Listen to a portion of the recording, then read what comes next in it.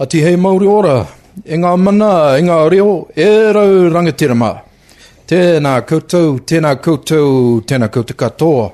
Kia ora, and welcome to Te Mangai, your weekly Indigenous podcast show called Steve Takuingoa, and our sound engineer tonight called Greg Takuingoa. Thanks for listening in to Te Mangai, the mouthpiece here this evening.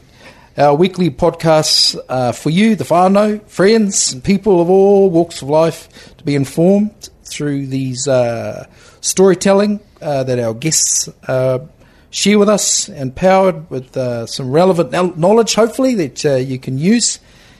And best of all, just have a laugh. So tonight, it's a great pleasure to have with us Brad Harmy.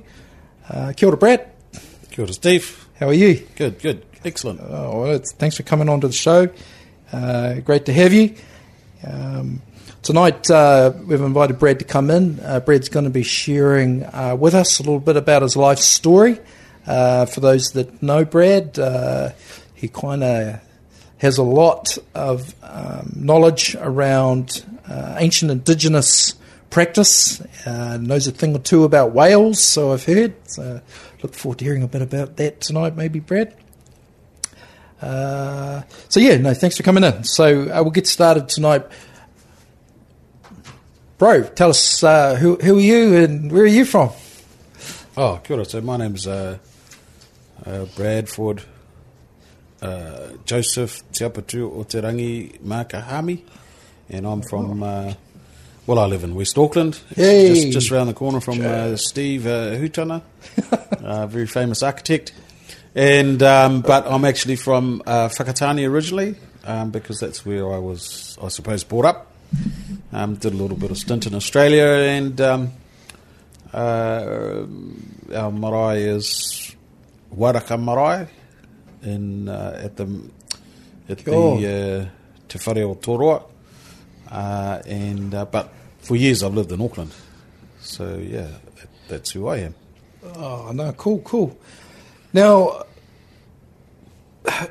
when I'm talking to people that I say that I know you, there are a lot of people are aware of your grandfather, Dr. Maka, and that medical practice down at Whakatane that he used to have, eh? Yeah. And I must admit, it's quite amazing when you go around the motu, the numbers of people that actually still remember, have a fondness of the old doctor's practice and your grandfather. Can you tell us a little bit about him? How did he get started? And what's the story with China? Because he did something over there too, eh? If you could tell us a little bit about that. Yeah, no, cool. As you know, I've been writing for a while, and the first book that I ever wrote was on my grandfather's life story. And his name was Doctor. He had this weird name, or amazing name, Golan Marker. So his name was Dr. Golan Marker. Like as in Gollum. As in Gollum.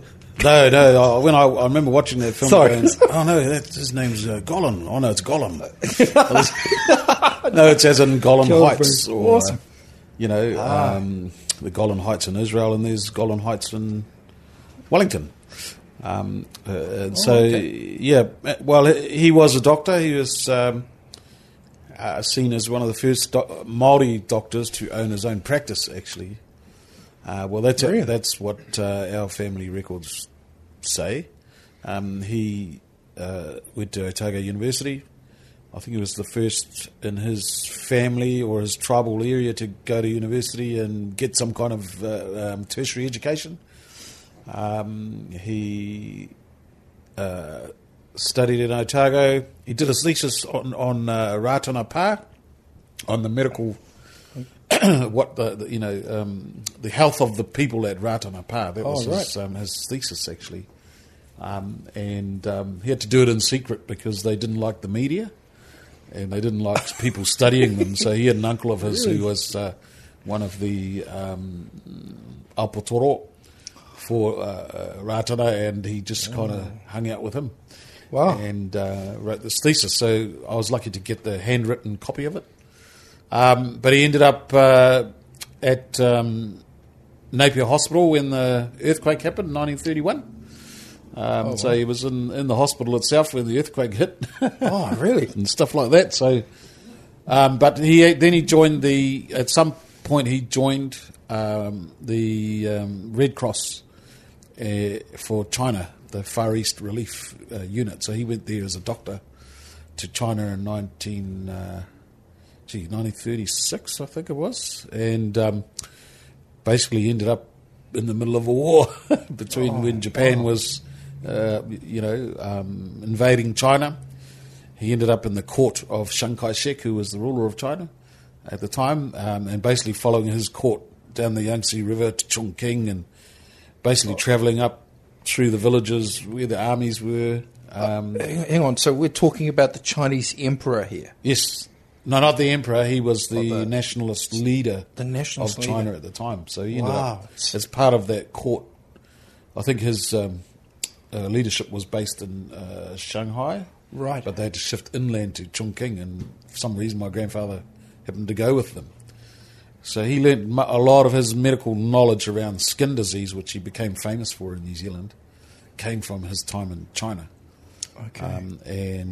So he was there for probably just under 2 years.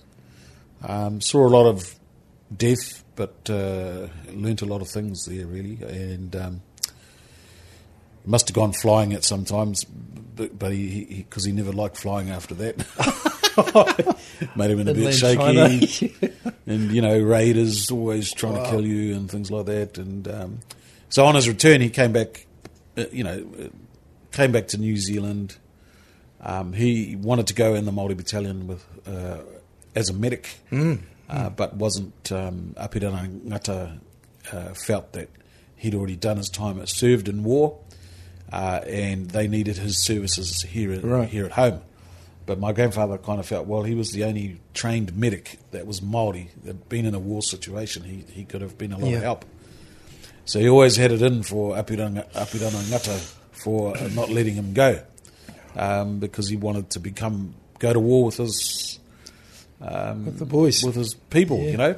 But if he didn't go to war, I might not actually be here today. So anyway, in the end, he ended up in Whakatane. Met my grandmother, who was working in a shoe shop in the town. That's just one of the few Māori that had a job in the town.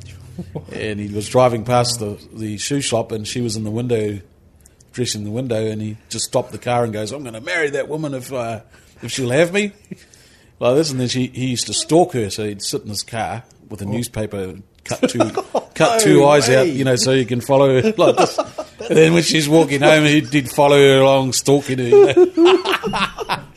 And okay, and and her boss would go, Mrs. Stewart, that man is out there. And anyway, eventually he met her, they got married and lived in Whakatane for, 40 years as a doctor, serving the local people, never charged them a cent, because he felt the Māori people there were very poor, so he didn't really want to charge them. So 100 people a day turn up to their house. And he served them medically, and then went and had a drink with them afterwards, which was normal male practice in those days. And I suppose there are a lot of stories about him. And since I wrote that book, I could write another 10 books since the amount of people that have told me their stories. Yeah. So, Brad, that book, that started the journey for you in some ways? In terms of writing, it did. Yeah. I did journalism, which I hated. I mean, what Māori does journalism? Because then, you have to get out of this straitjacket of whakamā shame and actually go and talk to people. Well, no Māori in his right mind would do that, or young people. So I thought, there's a famous uncle of mine, he got a few of us in to come and do this course in Rotorua on journalism. So that's how I got in there, and I was like, holy heck, man, But anyway, I got a good job out of it in television in Māori programs at TVNZ, worked there. We made a lot of programming, and but then I thought, you know what, I have to write my grandfather's story because no one else will do it. And if the old people who are still alive pass away, that story will be lost, or it will be hard to get it back. And so I finished working at TVNZ and actually went and lived with my grandmother. Went back home to Whakatane and spent 2 years sitting at the table just tapping out stories. Or people would come in the house and tell us a story. I'll put that there. Wow. And did a series of interviews. Got some money from the Oral History Awards. Right. To help collect stories orally. And then wrote this book. That was the first book I ever wrote. Wow. And I wish I could rewrite it because actually I didn't know anything about writing then. I just said, no, I'm going to do this. You just do it and put it out. And I look at it now and go, man, if what I know now about writing, if I could go back then, I would rewrite it. Well, I think... Lots of different reasons, Yeah. And so that... Well, it sounds like that inspired you. You started to then collect these narratives, people's accounts, mixing that with your journalism work, did you say, with the TV company there? Well, my interest in writing came actually as a kid, because we lived in my grandfather's house, and he always had this library of books. But they were always kind of tapu, ooh, don't touch those Maori books, kind of thing. Oh, really? Tapu, Yeah. And my mum and them lived like that. They were never allowed to touch all the Māori books, And most of the men in those days who were learned, the Māori men, they all had their own libraries. And so my grandfather had a library of every Māori book that ever come out, first editions. But we used to go, and he had a suitcase. And in the suitcase had all of these manuscript writings, and we used to go in there while my grandparents were still asleep.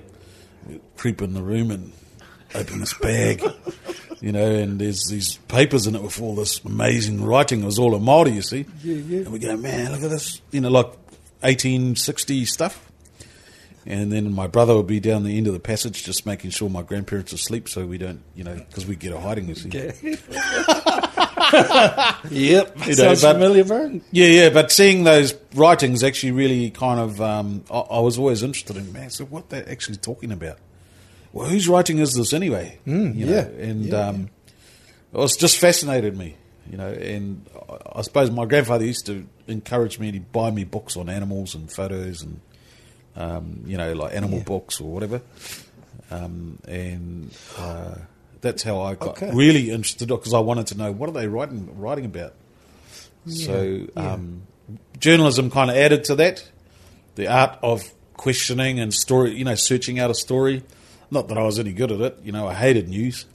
Because it was just, I don't know, too immediate, which wasn't really me.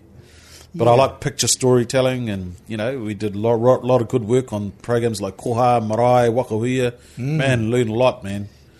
Travelling around. We interviewed the Whalers once. Sorry, like? Tim, I have to tell the story, bro. Kia ora. You heard it live here on me and Tim Morrison, we went out and interviewed the Whalers. Bob Marley had passed away, but the Whalers were staying at a hotel in Avondale, and we went out there and interviewed them. But, we all loved Bob Marley and loved reggae, but we didn't really know too much about it. And I remember Tim asking a question while we were sitting there. He said, so where does the inspiration for your songs come from? And it was, I think it was Family Man Barrett. He was, one of the Barrett brothers in the band. And he goes, from the Egg Creator, man. And like this, and Tim goes, the Egg Creator. What's the Egg Creator? Like this.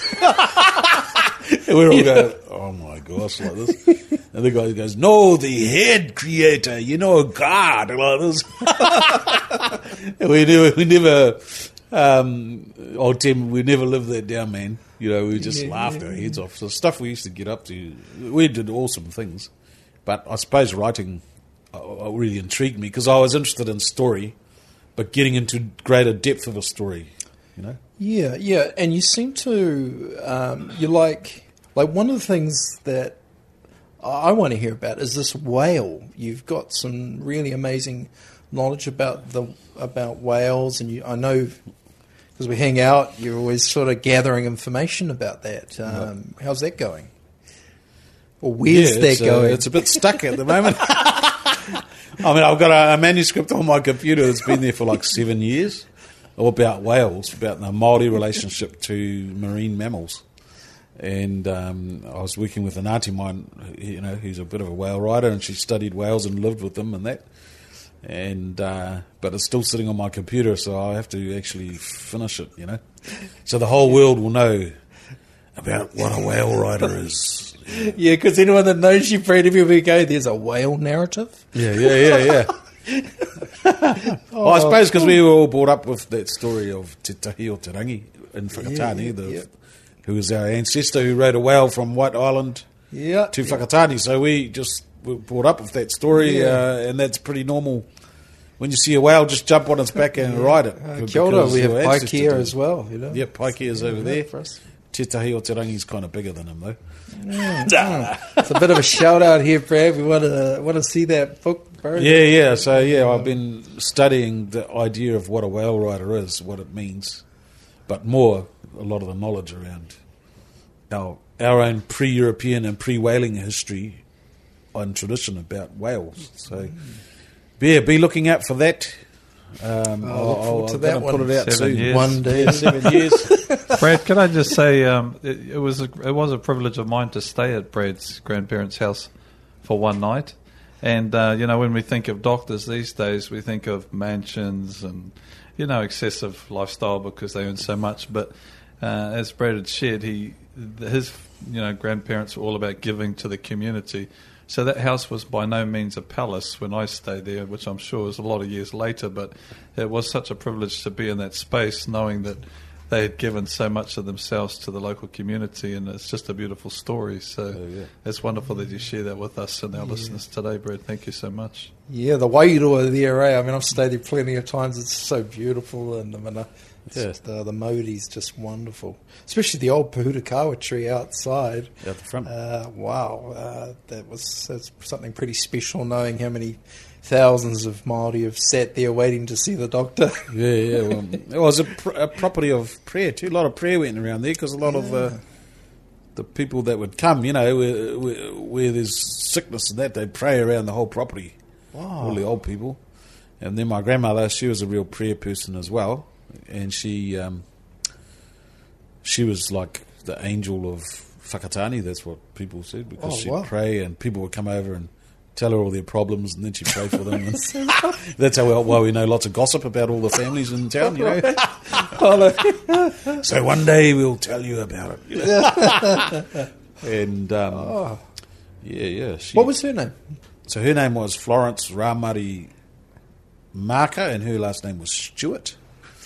And she was from Whakatane, and her mother was from Mahia Peninsula, or Gisborne, Mahia Peninsula.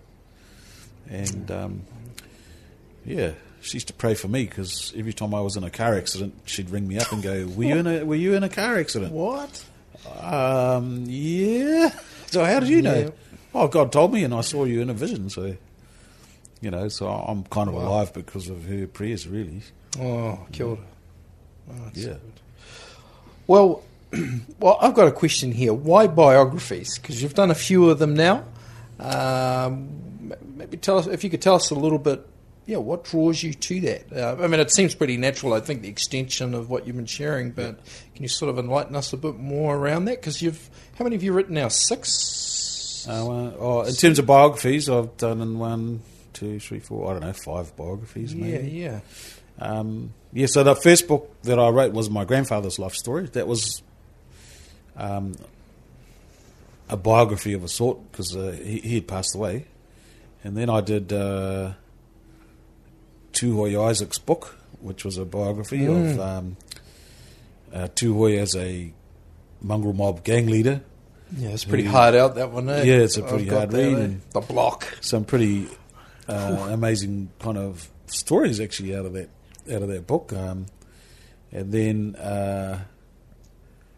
I just finished one on Ike Samuels, who was a kaumātua, lived in Papua New Guinea. Yeah, as I've a got missionary. that book. It's awesome. Yeah, for the listeners out there, that is an awesome book, awesome account from a great man there in Morrinsville, and being a missionary, the first Māori missionary to Papua New Guinea. What was that, in the 1960s, eh? Yes, I can't remember the date, but yeah, he was over there for a time. And then I've been working on another biography for a few years about a woman from Whakatane, illustrious woman over there who worked in the health system in Auckland hospitals here, actually. Oh, okay. And we're hoping to put that book out next year. You able to tell us what the name of that one is? Oh, we're not sure what the name it is, but it's about cultural safety. And it's on. I interviewed a woman. Her name is Amohaere Tangitu. That's her name. And she was involved since the late 80s, the mid 80s, in Princess Mary Hospital in Auckland here, in implementing culturally appropriate care for our patients. Culturally appropriate care. Which then became cultural safety. So I asked her when I first started, I was asked to do this book, I said to Amohaere, I said, well, tell me a story about, what this means. Because, health and hospitals is pretty boring subject, And so she told me a story about an old kaumātua who wasn't really complying with the nurses in the ward. He was, talking Māori and not really interested, and he wouldn't do what they said, and he was angry, and so they were like, what are we going to do with this man? Do a psych test on him and put him in Ward 10 or something. What? And anyway, they asked Amohaere to come up and see him, so she walks in and says to him, the kaumātua, oh, what, you okay, koro? How tō mate, And he said, well, I just want my leg back. They've cut my leg off. Yeah, because he'd had a amputation leg. Aye. But he wanted his leg back so he could take it home and bury it with him, Yeah. And she goes, yeah, well, that's pretty reasonable. So she went to talk to the nurse on the ward. Look, he just actually wants his leg back. And she goes, well, why? And she's like, well, because it's his leg. And yeah, but no one in New Zealand's asked for their leg back, or any body part for that part, Well, why does he want his leg back? And he says, well, it belongs to him and you don't own it. And in the end, she had to go and find the leg herself, and found an orderly, took her to where all the body parts are in the bin. Sifted around. Yeah. Oh, so then she found his leg in a bag. And it was apparently the orderly said, lady, you've started something here, and she just marched in and ended up in the boardroom with the head of police, the head of the hospital, the head of funeral services, the head pathologist, and the head nurse of the hospital. And they said, what do you think you're doing? And she goes, well, see, this leg actually belongs to that man, doesn't belong to us. Yeah, but no one in New Zealand wants their body parts back. And she said, well, you haven't even asked them. And there was no such thing as consents forms to, what do you want done with your body part after you've had an operation. Right. Didn't exist. And they said, well, we can't do anything about it because there's no policies that exist in any hospital in New Zealand to actually make it happen. Really? So you have a policy. The policy enables the staff to do what they need to do, but it didn't exist. So what she was doing was actually illegal, or you didn't have the right to do it. So she wrote a policy out on a bit of paper there and there saying you must ask people for the right to, Yeah. And I'm like, wow. Yeah. This is an amazing story. Well, because we're focusing on writing, you wanted to kōrero about that, which is great. So you take that as a narrative? Yep. And well, I've written her biography, and that's the first story I tell. right up in chapter 1. Just because when you write something, you want, like a film, the first 3 minutes you got to capture your audience. Go, ka-ching. It's actually the first 30 seconds these days. Yeah, the first 30 seconds. Maybe in 20 years it'll be like the first 3 seconds. But, you want a story, people reading, you want a story that captures them. And so I kind of tell this story and what it took to get his leg back to him. Wow. In the end, he goes... So they got the leg, gave it to the family, and, everything was in the story. And then she goes, he says to her, dear, I need to talk to you. Number one, you're a woman. And number two, you're not Ngāpuhi. So you shouldn't be doing this job. And I put that in there. I just thought, man, that's so hilarious. But that set up what cultural care is.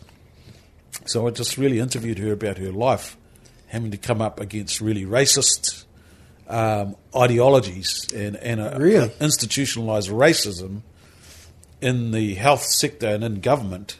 She had to fight against that to be able to bring this way of just looking after people in the healthcare. Yeah, so bringing tikanga into and having it adopted and accepted. Yeah, so now they have things like in the hospitals now they have colour-coded pillows, a bit like this pillow with the little Planet of the Apes people on it. Yeah. All right. So they have colour-coded pillows now that are, because some pillows you use for your backside and other pillows you use for your head. Aye. But you don't mix them, because it's under Māori hygienic law that's actually breaks tapu. Tika, yeah. Tika. So, and so all of these little things that, our Māori people or other people actually see as normal was never part of hospital care. So this whole story follows Amo Haere as she goes through this whole system of bringing Māori language into the hospitals because the only language they would speak is English. Wow. All that kind of thing. What a tremendous privilege it must be to be able to gather those stories that really aren't publicly known. And all the realities of what's led to that, to raise awareness. I suppose that's what makes it interesting, I take it? Yeah, I'm interested in people's stories, especially people who are not necessarily the top echelon of leaders. Right, but they're people, who are not necessarily known, but everyone knows them. Right. But their story isn't known. And so I like to talk to people and really get under the skin of who they really are, why they do things, what motivates them to do things. And Amo Haere's story is, when it comes out, it's a piece of history in Auckland, New Zealand's history, in the hospital system that not many people actually know. It's nothing written about it. Wow, yeah. And she's a very amazing woman, and I am privileged, really, to be able to sit with people like her and ask them all the hardest questions that I can think of, and really get inside their minds what's going on about the Māori world, about their world, about upbringing, and what they all have a message to say. Yeah, so you're able to look at these contentions with colonialism, post-colonialism, Māori in the urban environment. How do we retain and fight to retain those things that are tika and pono? You have a really interesting insight. Just for those who are listening in tonight, our special guest is Brad Hami. We're just focusing in tonight on really looking at his writing and how he's doing that. So thanks, Brad. Can we just talk about your other book, Ka Mau Te Wihi? Yep. Wow. I read that, Ka Mau Te Wihi Bub Wihi. Wow, what a read that was, and I really liked the way you kind of brought their life story out. It was really quite refreshing. It was easy to follow. Yeah. It certainly I felt was honest. Perhaps if I could put it that way, there was sort of some real honesty in there and the nitty gritty. What was it like writing that book, and what would you say? Maybe is one thing out of that particular journey that really highlighted something of interest that perhaps our listeners tonight really can take something from that, because they had a huge influence. Yeah, that book, Well, all my books take a little bit of time because I'm trying to get inside their heads, you know. So I was trying to get inside Bub's thinking, you know, and in Bub's book, it's more from his point of view. Actually, I think all the books I've written, Bub, Ike, and Amo Haere, all of their books are written from their point of view. Bub's book certainly was his voice. The whole book, was his voice, and so I had to get into his mind. What was that like? And inside his mouth, and so I'd get all the stories from everyone, and then I'd have to, you know, think, okay, how would Bub say the story, you know, and you know, I was able to interview him, but then he kind of wasn't very well, and he lost his memory when we got to about 1984 or something. And his story, so I was like seriously, he was getting dementia? Was it no, dementia, he or? had Parkinson's, but right. it really kind of, and then he'd go to hospital. His memory started to go, so then it became a bigger family issue, where the whole family had to get involved in the interviews. It was an honour to come to the book launch and to see him being honoured. It was just such a lovely night that night. And Peter Sharples was there as well. And, Pete was funny. The Kapahaka group, it was just a tremendous privilege to see a great man being honoured. And so, obviously, what are they doing? What was that book about? Oh, well, actually, I remember meeting his son, Tāpeta, and his Tāpeta's wife, Annette, and they asked me if I would, you know, come around and meet and see Dad. And I saw Bub and his wife at the doctor's one day.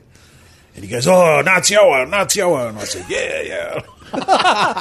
Okay. Yeah, the best iwi, eh? And he goes, "Oh, I don't know about that, bro." And anyway, I ended up going to his house around the corner from my place, you know, and it was a bit of a trap, because when I went there was one chair in the middle of the room. One chair? Yeah, and they're all sitting around the sides. Really? And I'm going, okay, no this pressure. is set up. Yeah, no pressure. But the question I said to them if they wanted to write, and I was never a kapahaka person. I love kapahaka, but I'm not obsessed by it or anything like that. No, yeah. It's not really my world, although I compose stuff. But I said to Bub, I said, well, what is it about kapahaka that you see as very important? Because I don't want to write something that's just about some guys who jump around and perform on a stage. You know, it's not. Tell me why it's important to you. You know, and Bub just said, well, kapahaka was the avenue that he and his wife could teach a whole lost generation. Morality, identity, and what it really means to be whānau. Oh, wow. Yeah, so those were the three things: identity, family, and and a kind of moral sense of things, being Māori. And I went, oh, okay, that's what it's about. So that was in my message I have a message at the end of every book, that everything I'm writing, because you're drawing on a lot of things, is all geared towards telling this message, you know.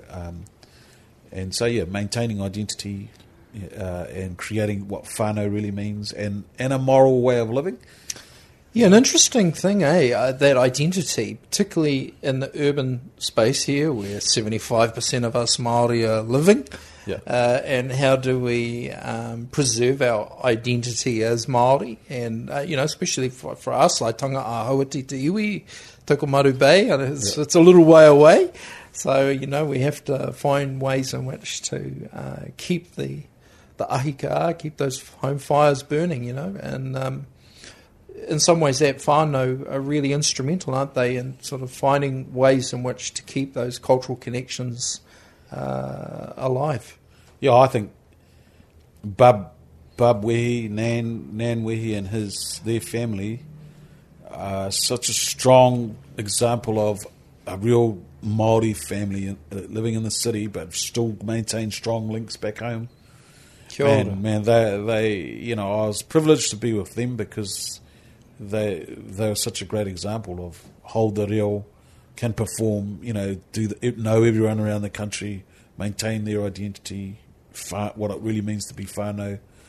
and still live in the city. You know, they have a presence that I think was very amazing. You know.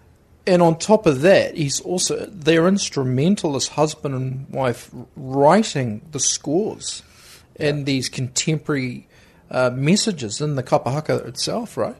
Oh, yeah, I loved Bub's view of composing Waiata, like his haka about alcohol, alcohol drinking, and like child abuse, and he's it's a really serious. Yeah, he's on the stage telling you, why do you elders up there actually abuse our fiddle with our kids, mate? Whew. And I, he wasn't scared to, make a ruckus to bring up a subject. And I think I wrote in there that he always waited at home. He went back home and he'd sit at home and he'd wait for people to come and answer his taunt. And you know what? And he said no one ever came. Oh, really? So wow. he put out a wero on those haka and different things that he said, and no one ever came to actually either rebut him or to say, oh, yeah, I agree with that, bro. But they never ever came. So he got to go, what is that? But yeah, his compositions, I just think, man, he was he changed a lot of things. He brought an innovation really into the way of composing Māori song and dance that really uplifted kapa haka actually. Kia ora. And took it to the world. Yes. Yeah. I don't know all about the copyright issues, bros. Lion King. I think they did a song with the Lion King and going, okay. Or Michael Jackson or something. Okay. So Ka Mau Tuahia.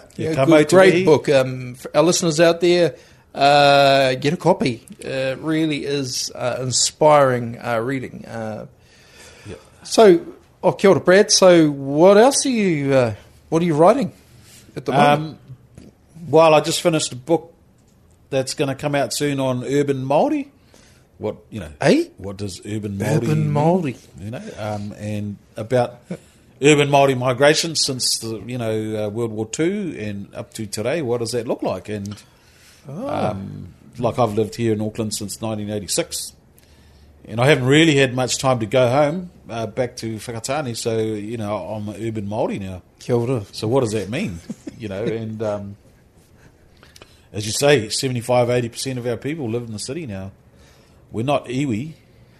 We can link back to our iwi, but we actually don't live in that world, so, Yeah, what's that word for urban that describes Māori, that Māori word for urban? Urban. What is that Māori word for urban? What's in that? If you went and lived in Australia, you're Ngāti Skippy. G'day, mate. Yeah, and, Mount Isa taku maunga. Ko te Murray taku awa. Actually, Brad, I remember when I went on holiday to Australia last year and I met Brad at the water park, which was just crazy. On and the Gold Coast. He was telling me then that one of 5 Māori is now born in the Gold Coast, basically, and it was like, wow, that's incredible. But Brad, just my thought would be the conversation we like to have on this show for people listening is how we can encourage them. Obviously, in the world you live in, it's we could consider that some academic, and how that's impacted your life and that of your family, and how young people out there, not necessarily young, maybe older people who have not tried such a thing in their life to reach above what they've always done. How would you encourage them to maybe look at the world that you've been a part of and how that can be difficult but rewarding? Yeah, that's a good question, because I've got no letters on my name at all. I've never been to university. I'd love to go to university, but a lot of us have worked a lot in our lives, and we've still got to pay the rent. And if you go to university, there's no one's going to pay your rent, man. So I've always I've got to the point now of kind of what would you call it? Prizing. I see the idea of not having any letters on my name as a prize, real treasure, because, half the fellas that are academics and got these silly hats and things on. You got one of those hats? Steve's got one of those hats. Special caps. Steve's got one of those hats. But in the real academia and writing, a lot of them don't. You do a thesis to actually publish your ideas, but most of them which no one actually really reads. Yeah. If they were talking about it on so, TV. I just think you don't have to be educated in an academic world to actually accomplish things. I know I've got a calling to do certain things, and I live in that calling rather than it being a job. Although I want someone to pay my rent, though. I'll write your story. Can you pay me some money and and give me the freedom to write? But so to me, it's more about mastering what your call is. I mean, I've never been to a writing school or anything, man. But I just do it because I love storytelling. I love the act of story of putting on a page that it's going to be read by the whole world. I don't really care about being famous, but I care about a story having the power to transform people's lives by reading it. So my thing's more about that. And I don't care if I can't write properly. I just write it the way I do it, then give it to an editor to fix it. I love reading all your books, but they're all right. Yeah. But it is... No, they're great. So in answer to your question, I just think that you can do anything. You can... If you have the call to do something in you, it's just finding how to make it. And it's not always university or the academic world that can actually usher you into the being fruitful with that call. It doesn't have to be that way. Kia ora, bro. And but in later years, I would like to go and do some proper study, which I am starting to now. Just to really, I just do it to test myself, really. Yes. Do these academics really know what they're talking about? So you can do anything. If you're meant to do that, your call is to do a specific thing. If you're right in that calling, then I reckon the doors actually automatically open for you to complete what you're meant to do. Yeah, that's how I see it, bro. Oh, well, awesome. Okay, so that kind of brings us up to the present. What would you like to do your next book on? Because we're talking about writing. So, my next book, I'd like to finish the whale one. Get that off my computer. I would like to do... There are a lot of amazing people, man, that I just meet that are nobodies, but have the most amazing stories. I think... there's a gap in a number of storytelling, especially in the realm of the missionaries. Like Māori people who were believers in faith who did great miracles. Actually, there's very little written about them, and yet there are whole generations of them. And that's why I wrote Ike Samuel's story, because he was a missionary. He gave up everything to go over and live in the jungles. It's an incredible read. Cannibal kind of tribes. Sharks and who he loved. Yeah. Oh, man. I said, what did you eat when Cannibals. he gets on a waka and goes across the ocean? I said, what did you eat on this? He says, I just dived in the water and killed this dugong. I said, what's a dugong? Oh, it's like a big, massive, huge walrus. It's a sea cow, eh? Sea cow, and then he straps it to the hull of the canoe, and he just eats the meat off that as they're travelling across the ocean. And then the great white sharks are chomping on it at the same time, What? Yeah. And he travels from the tip of Darwin all the way over to Papua New Guinea through the Coral Sea on a double-hull canoe like that with a couple of other guys just by the stars. Yeah. His story and being able to sit with him for a couple of years, was really a privilege to get all these wacky, amazing things that these Māori people would do, man. And you sit there and go, what the heck? But who's going to tell their stories, man? Because no one knows them, Well, kia ora and tautoko, that's what Mangai is about as well. It's trying to get some of these stories up So our whanaunga, whānau can listen to the stories and share them around and be encouraged, you know. And, so Ike, the missionary guys, well, not the guys of faith, you know, and people like Murray Thompson, you hear this name all the time. Oh, but who knows, his story's not written anywhere.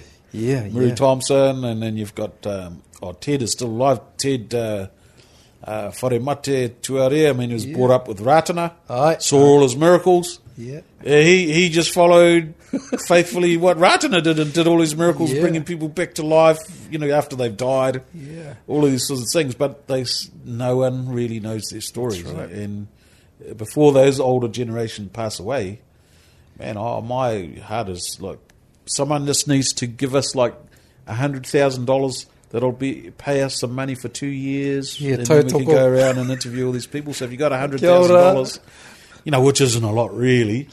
For 2 years, I'll just travel around and interview these guys and get these stories out. Yeah. So that the next generation have some kind of role models that, you know, of people who did amazing things and probably shaped the way our Māori society is today. Yeah. So We'll close up, but I also just want to put a special shout out to your mum and dad, Sandra and Granville, down in Whakatane. Much aroha and love to them. They do a great work, and those that haven't had a cup of tea, go to Commerce Street, 173 Commerce Street. Have a cup of tea, take some Cameo biscuits. And a guitar. Yeah. Not allowed to eat those biscuits, actually.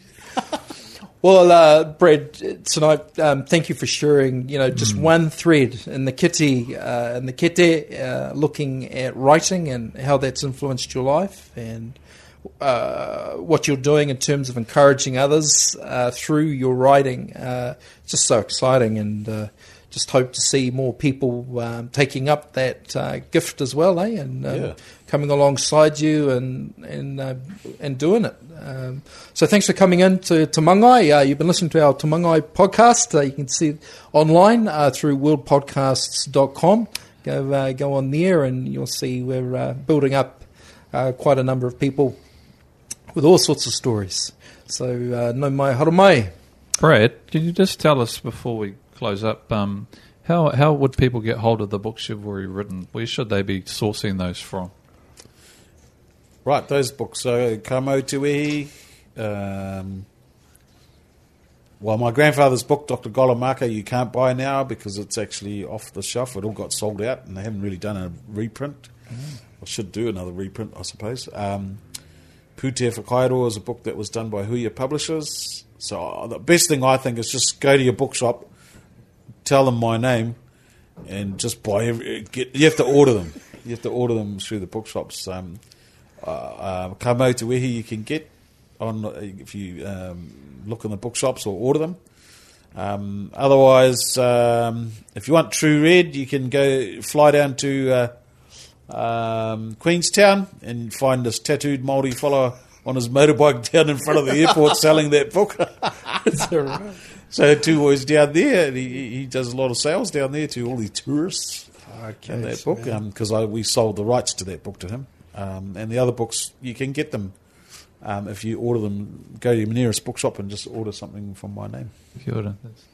Well, thanks for coming on the show, Brad. We'll certainly be getting you back regularly, and so watch out for the next story. Maybe the next one we'll have a little kōrero about hauhorongo, reconciliation. Yep. Would you like to come back and give us some insights on that? Yeah, totally. I look forward to that.